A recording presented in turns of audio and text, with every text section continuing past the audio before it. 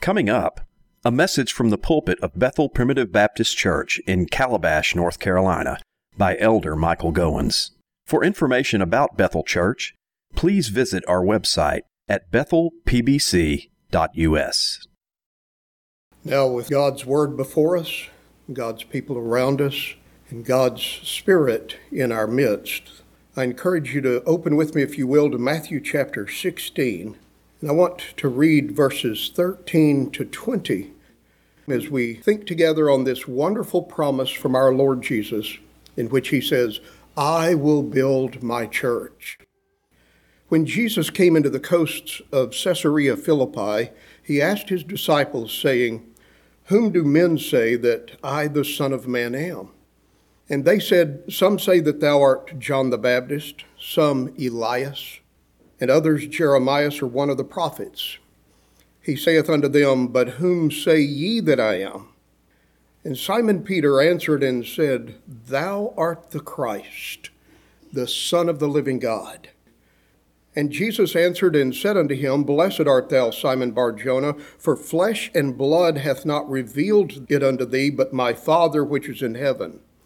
And I say also unto thee that thou art Peter, and upon this rock I will build my church, and the gates of hell shall not prevail against it. And I will give unto thee the keys of the kingdom of heaven, and whatsoever thou shalt bind on earth shall be bound in heaven, and whatsoever thou shalt loose on earth shall be loosed in heaven. Then charged he his disciples that they should tell no man that he was Jesus the Christ.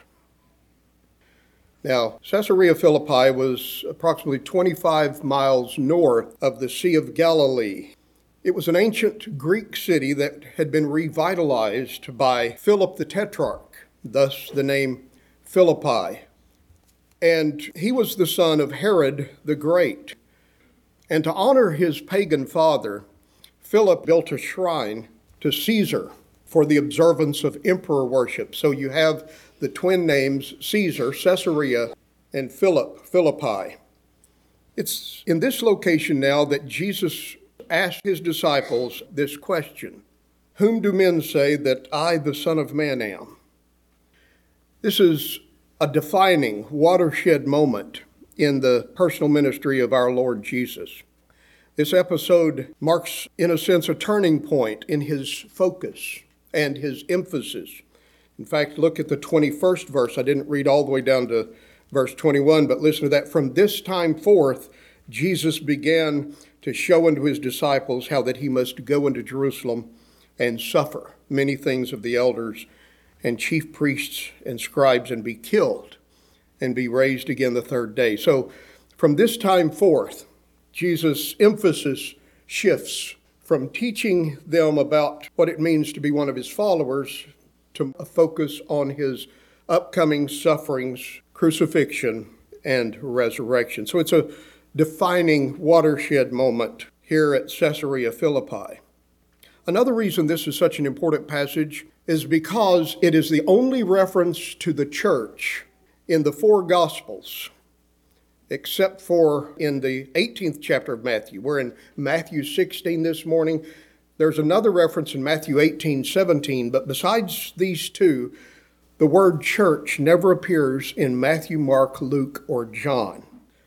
Now, many professing Christians in the dispensational school of thought, the rapture, left behind mindset, see the church as a kind of afterthought or addendum to God's program for national Israel. That it was never really intended to be, but it was instituted as a stopgap measure until Christ can come back and set up his kingdom.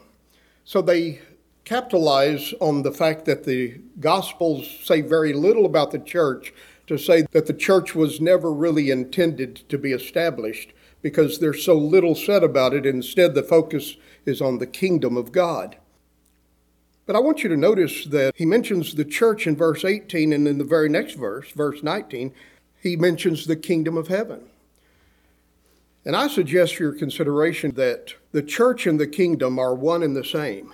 That the church is the visible expression of the kingdom of God in this world. Else Jesus would not have mentioned both the church and the kingdom in this passage in succeeding verses. The passage, I suggest, demonstrates the importance that Jesus placed on the church. Even though many of our dispensational friends say that the church is an afterthought, yet, my beloved, Jesus says, I'm invested in it. I will build my church, and the gates of hell shall not prevail against it. And I wondered this morning if you and I place the same emphasis and priority on the church that Jesus does. He is interested and invested in his church. I wonder if I can say the same. Now you might ask today, Brother Mike, why is the church so important? And the first answer to that question is this little pronoun, my. I will build my church. The reason the church is important is because it's his church. The church is the personal property of the Lord Jesus Christ. The church belongs to him. It's his church. You may know that the Greek word translated church in this passage, again in Matthew 18, and then in the epistles in the New Testament, Ephesians, Colossians, Philippians, and so forth, is the Greek word ekklesia, and it means to call out. The word ekklesia literally means a people called to assemble and gather themselves together. Now, you know, since sin entered the world in the Garden of Eden, mankind has been dispersed, divided, separated. There's been alienation within the human family. We see it all around us. Somebody says our nation is so divided.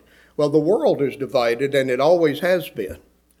And the Lord has been interested from the very beginning in gathering a people together as his own people. He's been invested in calling out a people for his own name. We see a figure and a type of that in Old Testament Israel, a nation marked out from all of the other nations that God claimed as his own, and they were to be devoted to God's glory.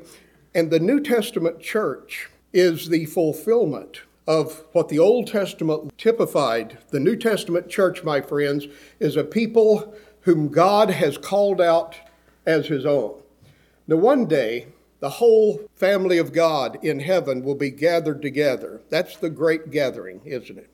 But my friends, the church on earth is a dress rehearsal for the gathering that will take place when the whole family of God is unified together in heaven someday. And every time we gather before the Lord as the church of Jesus Christ, it's a microcosm of what we will experience to a greater degree when we get to heaven. Now, that's why the church is important, because it's his church. And I'll tell you another reason it's important. Not only does he call it my church, but he says, I will build it. And here we find our Lord's promise to perpetuate the church. I want you to notice this is an ongoing construction project in which Jesus Christ is the great builder of the church. And he affirms his personal, his perpetual, and his active involvement in the building of it. Now, many of you know that my family and I have been engaged in a building project recently. And I have to tell you, we have the best builder in the states of North or South Carolina. We have a contractor that is very attentive and very efficient at what he does. But I'll tell you, there's never been a builder on this earth who's as good a builder as the Lord Jesus Christ. He's the great builder. Upon this rock, I will build my church. And don't you see the ongoing nature of this promise? I will build my church. Now, he's already established the church when he was baptized by John the Baptist in Jordan's River. Baptism is the door of entrance into the New Testament church. And Jesus has set the pace. He has been the trailblazer and shown us by example what it means to follow him when he himself came and was baptized by John the Baptist. So he's already established the church, but now he says, I'm going to continue to build it.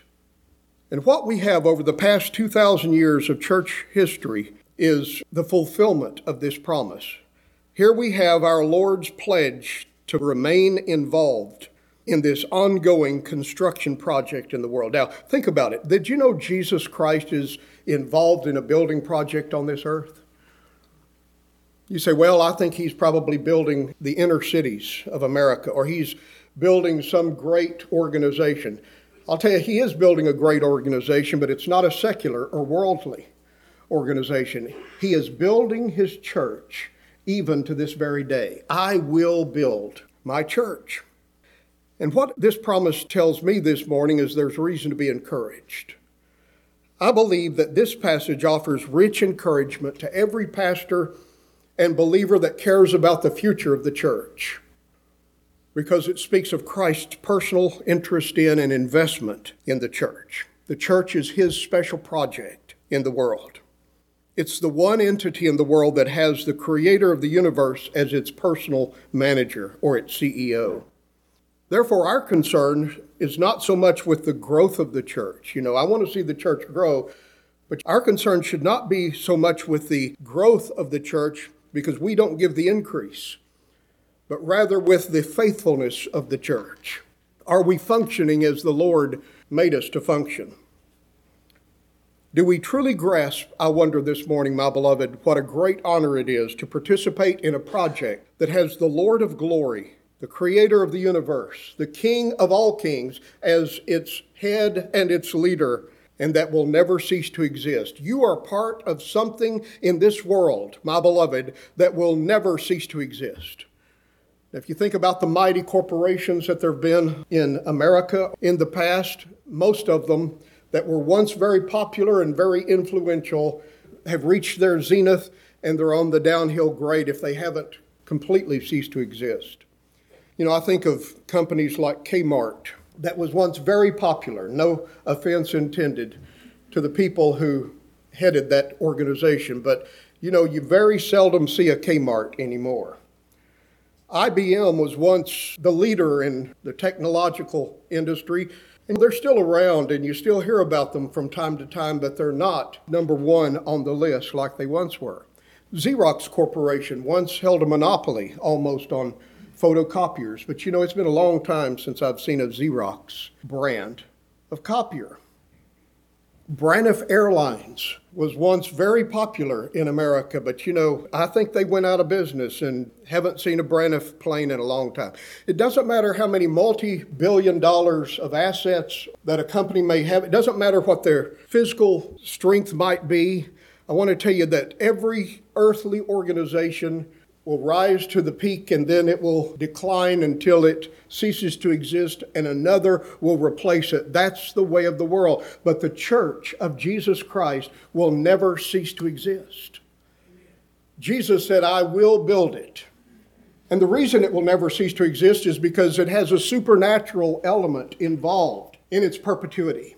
You see, if this was just an organization that relied on you or me for its sustenance and its continuance, I dare say we would have reason to be worried, because the church in America and in the world, in most cases today, is in a very fragile state and condition.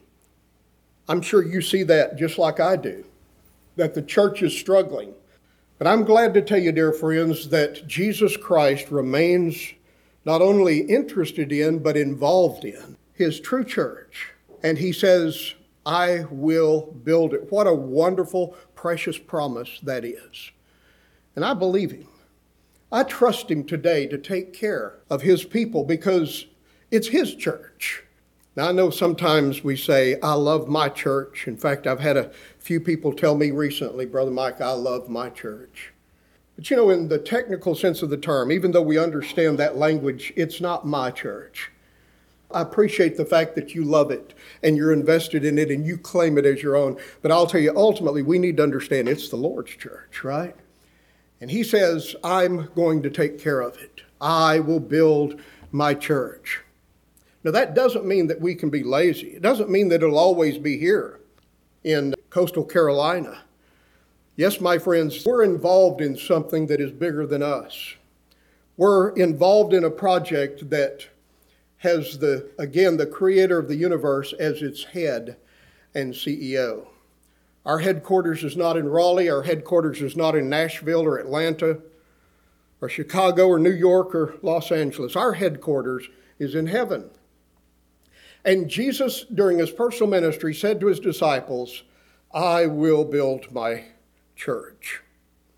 I hope you feel that it's truly an honor to participate in such a noble and supernatural project as the Lord's construction project in this world.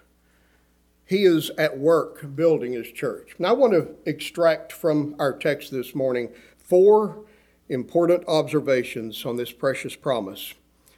And the first thing I think we can learn from this passage is that Christ builds his church with people whose hearts have been transformed by divine grace. You see that in verse 17. Notice the conversation again. Jesus asked, "Whom do men say that I, the Son of Man, am?" And the answers were all over the map. Some say Elijah, some Jeremiah, some John the Baptist. Some say that you're one of the other prophets. And I think we can gather from that public opinion is very fluid. It's all over the map. You say, the polls say that this person is popular and this person is not. Well, people's opinions are going to vary based on their personality, their experience, the kind of information to which they've been subjected. People have a right to their own opinions, that's for sure. But in the final analysis, it's not what is popular that matters. Whom do men say that I am? Jesus says, "Whom say ye that I am?" And there's the question that really matters. What do you say about Jesus? Now, so many folks are constantly looking to see what other people think. They have their finger in the wind and they're trying to gauge which direction public opinion is going. And they say, I don't want to be the oddball. I want to go be like everybody else. There's a fear of being different and not being included, and peer pressure is what it's called. And many people today say, I want to be like the rest of the world around me. But Jesus would say to you and to me this morning, not what does the world think about me. And I think you understand that Jesus is not real popular in this world. His name has actually been banned from the public square. But here's the real question. What do you think about Jesus? What do you believe? Have you come to the point that you don't care what other people say about him, but he's dealt with your heart and your life in such a wonderful way that you say, I'm not ashamed to own my Lord or to defend his cause, to maintain the honor of his word and the glory of his cross. My friends, whom say ye that I am? Do you have the courage to stand alone is what I'm asking. You know, there's such a need today to dare to be a Daniel. Daniel chapter 1 says Daniel refused to violate the dietary laws of the Jewish religion, and he would not partake of the king's meat. But Daniel stood firmly for his convictions, regardless of how the rest of the world reacted. And my beloved, Jesus would say, whom say ye that I am? And I love Peter's great confession. Thou art the Christ, the Son of the living God. I want you to notice Jesus now says, blessed art thou, Simon Bar-Jonah. Verse 17. He said, you've been blessed. Now, I think it's interesting that Peter came up with this correct answer. It's one of the few occasions in the 4 Gospels that he did come up with a correct answer. You know, Peter's often called the disciple with the foot-shaped mouth because he was so impetuous, so impulsive that he just spouted off whatever popped in his head much of the time, and a lot of times he was incorrect. But on this occasion, he got it right. Peter says, speaking for the group, thou art the Christ, the Messiah, the Son of the living God. And Jesus says, Peter, you've been blessed. Blessed art thou, Simon Bar-Jonah. Now, the word Bar-Jonah simply means son of Jonah. So his dad's name was Jonah, or Jonas. And he's the son of Jonah, that's his surname, but his name was Simon, which meant shifting sand. And I want you to notice what Jesus says. Blessed art thou, Simon, son of Jonah, for flesh and blood hath not revealed this unto thee, but my Father which is in heaven. And I say also unto thee that thou art Peter.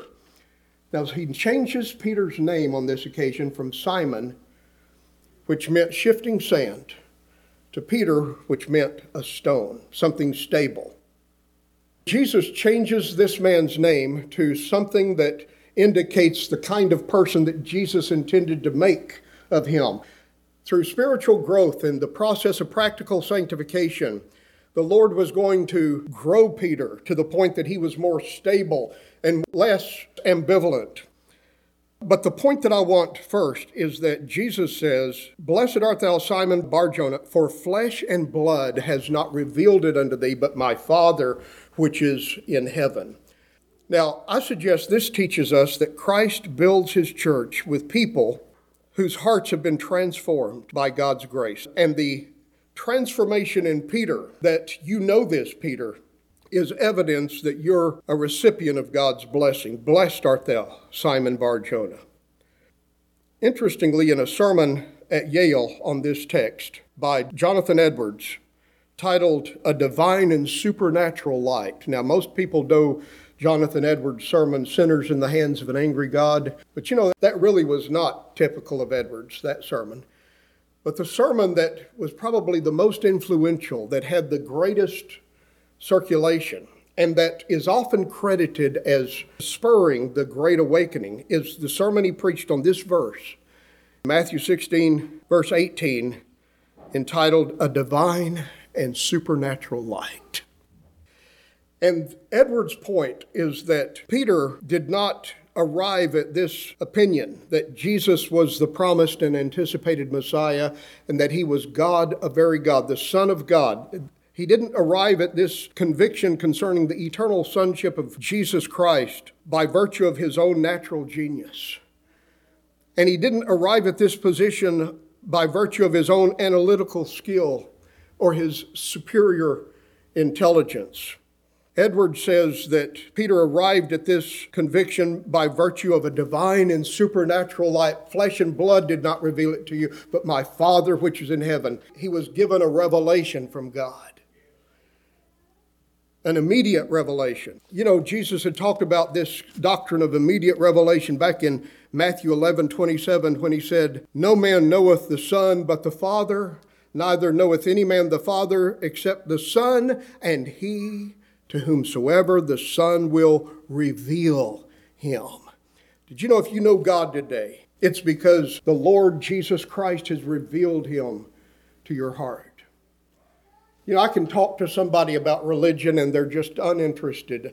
But when the Lord gives a revelation, a divine and supernatural light, when he opens the eyes of our understanding, when he does to us what he did to Lydia, in Acts chapter 16, verse 14, it says, "Whose heart the Lord opened, that she attended to the things that were spoken by Paul." You see, my beloved, you understand, don't you, that by nature people are not interested in God? You know that, don't you? By nature, people had rather think about anything, talk about any subject other than the truth of the Word of God. But if you're interested in it today, if you know something about him, it's first and foremost because he gave you a new heart. He transformed your life by his sovereign grace.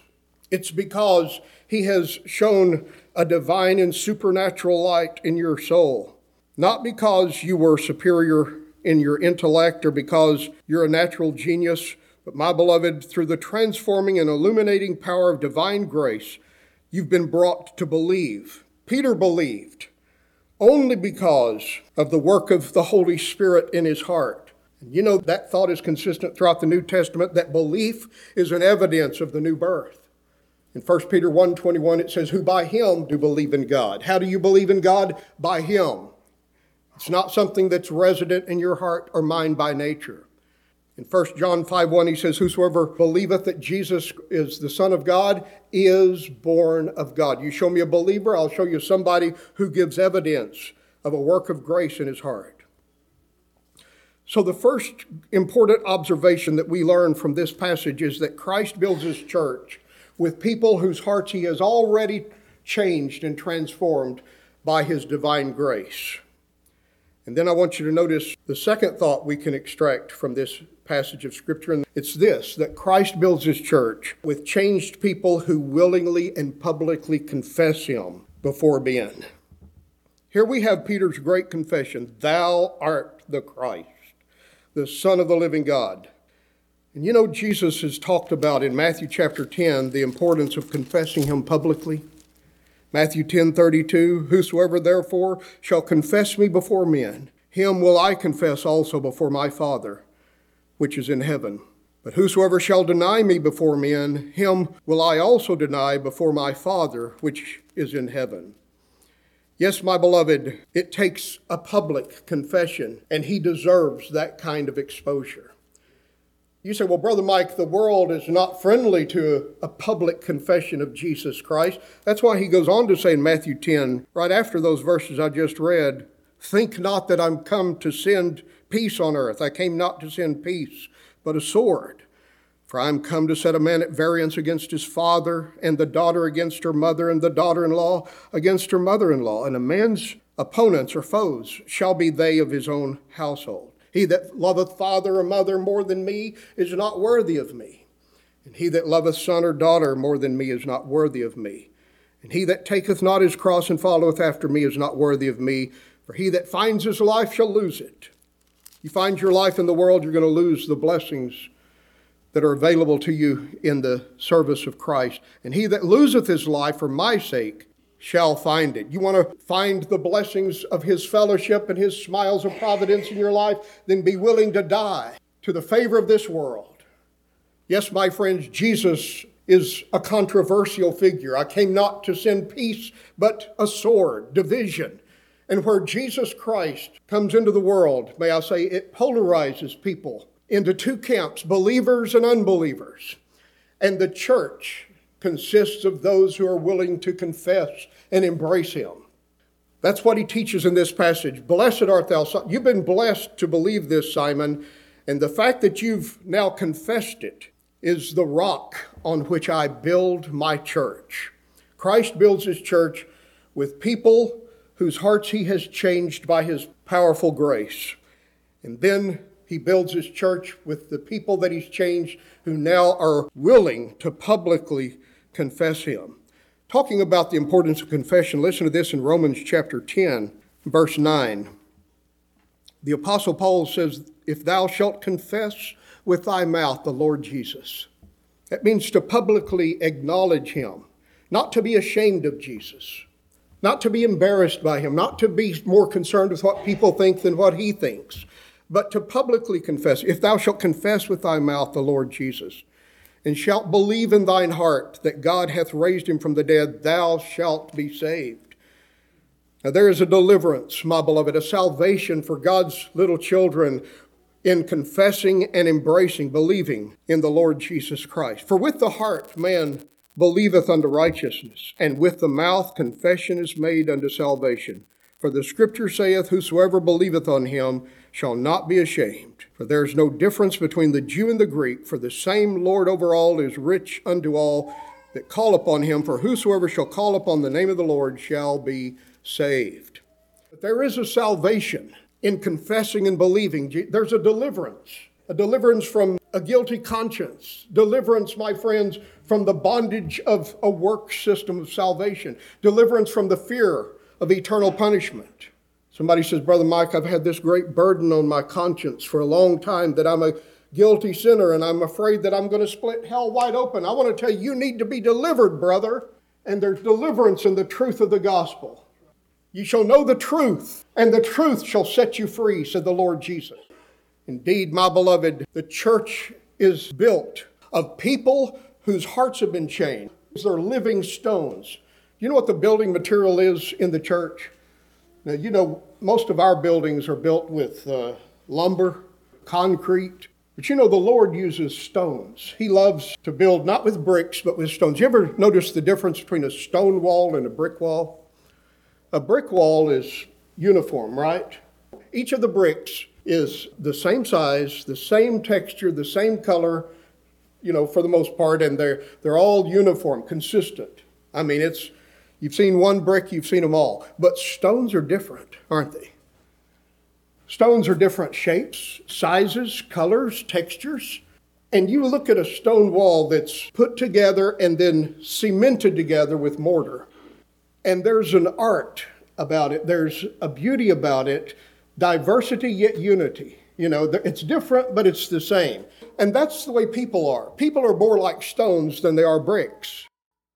We're all different, aren't we? We come from different backgrounds and have different temperaments and personalities and different likes and dislikes and preferences. But you know, when the Lord builds his church, he takes stones and he makes them alive. 1 Peter 2:6 says that you are living stones and are being built up a spiritual house and a holy temple unto the Lord. What the Lord does is he takes this person from this ethnicity and this person from this family lineage and this person from this socioeconomic background and this person with personality A and this one with personality B, and he puts them together and he cements them in the Holy Spirit and he brings them together in a church capacity. And it's an amazing thing, isn't it? I've told Sister Lori on several occasions that one of the great joys in pastoral ministry is just learning the personalities, the variety of personalities in a church full of people. It's really very interesting. But isn't it amazing that we can live together and worship together and love each other and overlook each other for good and not for evil? It is a testimony to the grace of God. You also are lively stones. Now, have you ever seen a rock that was alive? I haven't. Rocks are inanimate objects by nature, but the Lord takes a rock, the old stony rock of your heart by nature, and he tenders it. He gives you a heart of flesh, and he takes you and he puts you into the building. And in his providence, he puts me into the building. And he says, I want you to live together and to honor the Lord Jesus Christ. Now, that's the kind of church he builds. He changes lives, and then he expects those people who've come to understand his truth to confess him publicly, to admit it, to acknowledge it, to tell other people that I need the Lord. You say, well, Brother Mike, I'd be embarrassed to admit that I need the Lord. I don't want people to think I'm weak. Well, until you come to the point you're willing to acknowledge I'm poor, I'm poverty-stricken, I'm weak, then really the church is not for you. The church is not for the proud Pharisee that says, I've got it all under control, but for the brokenhearted person who's willing to say, I can't do it on my own. I'm a sinner. I need his grace. I need his strength. I need his help. Blessed are the poor in spirit is the first beatitude, for theirs is the kingdom of heaven. That's where it starts. So Jesus builds his church with people whose hearts have been transformed by grace, living stones, and then who are willing to make a great confession like Peter did. John 12:42, he said, among the chief priests there were many that believed on him, but because of the Pharisees they did not confess him. They believed, but they didn't confess. But anyway, Christ builds his church with people whose hearts have already been changed, who are now willing to publicly confess him. And then once you've confessed him, you need to hold fast to that profession. Hebrews 10:23, let us hold fast the profession of our faith without wavering, for he is faithful that promised. If you have a faithful God that you can trust in, my friends, then you can keep on keeping on and be faithful to him. He's faithful to you, now you be faithful to him. Notice the emphasis on personal confession. Whom do men say? What does the world think about me? But whom do you say? And that's my question to every one of you, my beloved brethren, this morning. What do you confess? What do you believe? And are you willing to admit it and acknowledge it publicly about Jesus? The church is built on that public confession. And then thirdly, we've got to hurry. Christ builds his church on the solid foundation of the person of Jesus as he's proclaimed in the gospel. Verse 18a, I say unto thee, thou art Peter, and upon this rock I will build my church. Now, Peter's name means rock, but the rock that he mentions in this verse is a different gender. He says, thou art Peter. The word is Petros, means a small stone. But upon this Petros, it's masculine gender. And what he's saying is, Peter, you're a rock. But upon this bedrock, upon this rock of ages, the rock of Gibraltar, I will build my church. Now, Peter's not the foundation of the church. The church is not built on Peter, contrary to what some of our Christian friends might think. It's not that Peter's been elevated above all the other apostles. No, my friends, the church is not built on Peter. In fact, the church is built on Jesus. I believe what Jesus did here was he said, you're a rock, but upon myself, the rock of ages, I will build my church. I think Jesus pointed at himself. Yes, Peter, you've had a divine and supernatural light. You understand something, and God blessed you to understand it, and you've confessed it.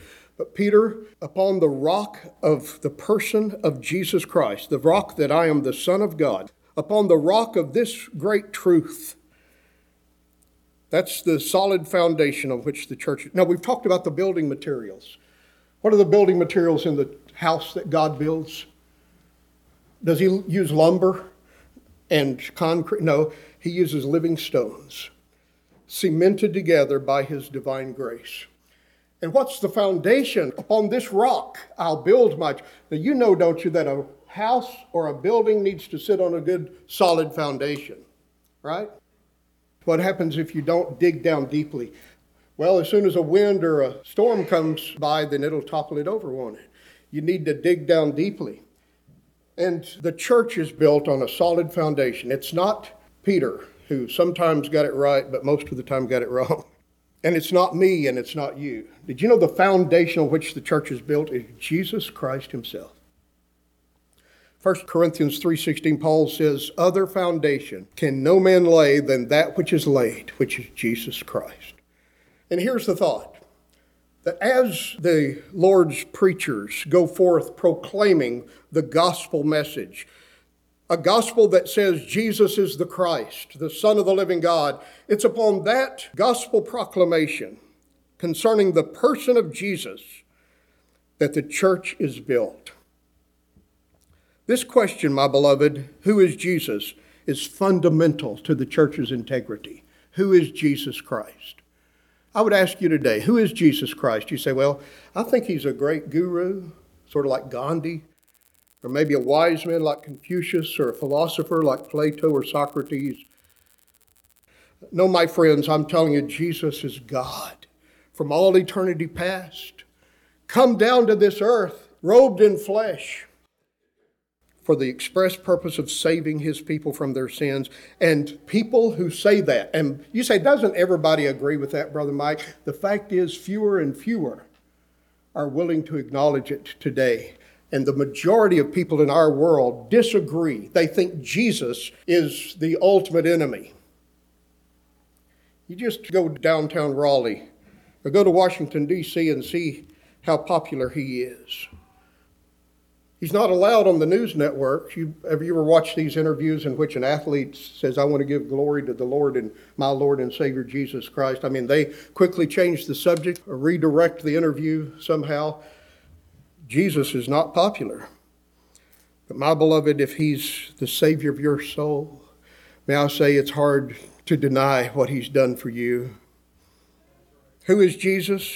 The church is a group of people who are glad to acknowledge that Jesus Christ is the Son of God, and he came to this earth, and I am glad to acknowledge his true identity.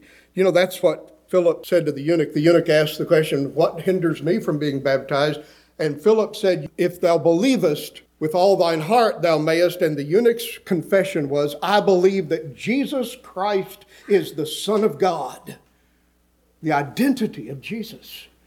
And when he said that, Philip took him down into the water and baptized. So the church is defined by its commitment to the proclamation of the true gospel. And I want to say, in other words, what I'm trying to teach is that every group that claims to be a church is not necessarily a real church. The Church of Scientology is not a true church. Church of Jesus Christ of Latter-day Saints is not a true church because they do not affirm that Jesus Christ is God, a very God, manifest in the flesh. The church is built on the foundation of this gospel proclamation. The Australian theologian John Woodhouse said, a gathering of unbelievers who have not been gathered by God to himself, who are not sons of God, and where the word of God is not heard, is not a church. No matter how many impeccable denominational credentials are claimed, nothing of the New Testament doctrine of the church applies to such a gathering. He says it is of no more consequence than a golf club.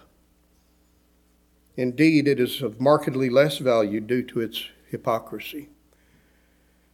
Indeed, my friends, many people today say, we're just going to start us a church. Well, does it teach the Word of God and the orthodox Christology of the person and work of Jesus Christ? Then it can't be a true church. And then the final thing I want to say this morning is Christ builds his church in enemy-occupied territory. What are the 4 points? Christ builds his church with people whose hearts have been changed by grace. That's point number 1. Point number 2, Christ builds his church with people who are willing to publicly confess him. Point number 3, Christ builds his church on the solid foundation of the person of Jesus as he's proclaimed in the gospel. And then number 4, Christ builds his church in enemy-occupied territory, verse 18b. And the gates of hell shall not prevail against it. Now, gates in the scripture are a metaphor for the place in ancient cities where people came together to do political business, to make strategy regarding the community's safety and welfare. You know, in Proverbs 31:23, the virtuous woman, it says, her husband is known in the gates. He has a good reputation among the elders of the city when they sit and meet to discuss civic affairs. And we talk about city council meetings. You know, somebody's one of the county commissioners or the city council. But in ancient civilizations, that business would be transacted in the city gates. And you remember when Boaz wanted to redeem Ruth, where did he go? To the gates of the city, right? And they gathered the elders together. So the gates speak of decision-making bodies, making strategy regarding the community's welfare. It's the place of political business, the gates of a city. And he says in this verse that the gates of hell will not prevail against the church. What he's saying is that the enemies of the church often confer together like the elders would do in the gates, the city fathers would do in the council hall. They confer together. The enemies of the church make their plans and plot together to hinder the church's progress and to stifle her influence. As you read the Bible, Moses was opposed by Pharaoh, remember? David was threatened by Goliath. Daniel was tempted to compromise by Nebuchadnezzar. The infant church was persecuted by the Judaizers and later by the secular Roman government. And the lesson that Jesus would teach us is do not be surprised by conflict, confusion, and tension from this world. Rather, be encouraged that all the powers of hell allied together cannot stop the risen Christ from building his church. And what this is teaching is the perpetuity of the church in theological terms. Now, I would say this morning, the Acts of the Apostles, the book of Acts, is an illustration of Jesus' promise that I've tried to explain this morning. I will build my church. That's what you see him doing in the Acts of the Apostles. He's building his church from small beginnings, and it's growing and increasing. And I want to encourage you this morning, my beloved, by saying that the one thing the world cannot imitate is a church. It may try. It doesn't matter what kind of club, what kind of society. The world has its groups, and it says you pay your dues and you'll be called a member and you join this civic organization or this club. Or I want to tell you, the world cannot imitate the genuine love of a church. There is love here that you won't find anywhere else. It's like a family, my friends. Did you know that? It's not that we're just acquaintances in the church and say, you give me your card, I'll give you mine, and we'll do business. There is family togetherness and charity and love. There's something in our hearts, a tie that binds our hearts together in Christian love. That's something the world cannot imitate. The world cannot imitate the real equality that is found in the church, where males and females, black and white, Jews and Gentiles, no matter what our social differences may be, our economic differences may be, yet everyone is treated as important. The world cannot imitate the true unity of the church, the peace and togetherness that we feel. And the world surely can't imitate the church's mysterious connection to heaven. So that what is happening here is a foretaste of glory divine. The church is a microcosm of what we'll experience over yonder in heaven. Joy unspeakable and full of glory there. We can have a portion of that even right now. Did you know that? Joy that's inexplicable and it's full of glory. When we gather together in the church, it is oftentimes a heavenly place, isn't it? Our gathering together in the church from week to week is, in a real sense, a dress rehearsal for the great gathering that is to come, when the triumphant church will meet never to be dismissed again. And the victory of the church, ultimately speaking, is guaranteed by Christ's victory on the cross already. Therefore, I think we can say a glorious future is planned for the church. May our Lord's comforting words in this precious promise, "I will build my church," prove to be a healing balm to every discouraged heart here today. I will build my church. Take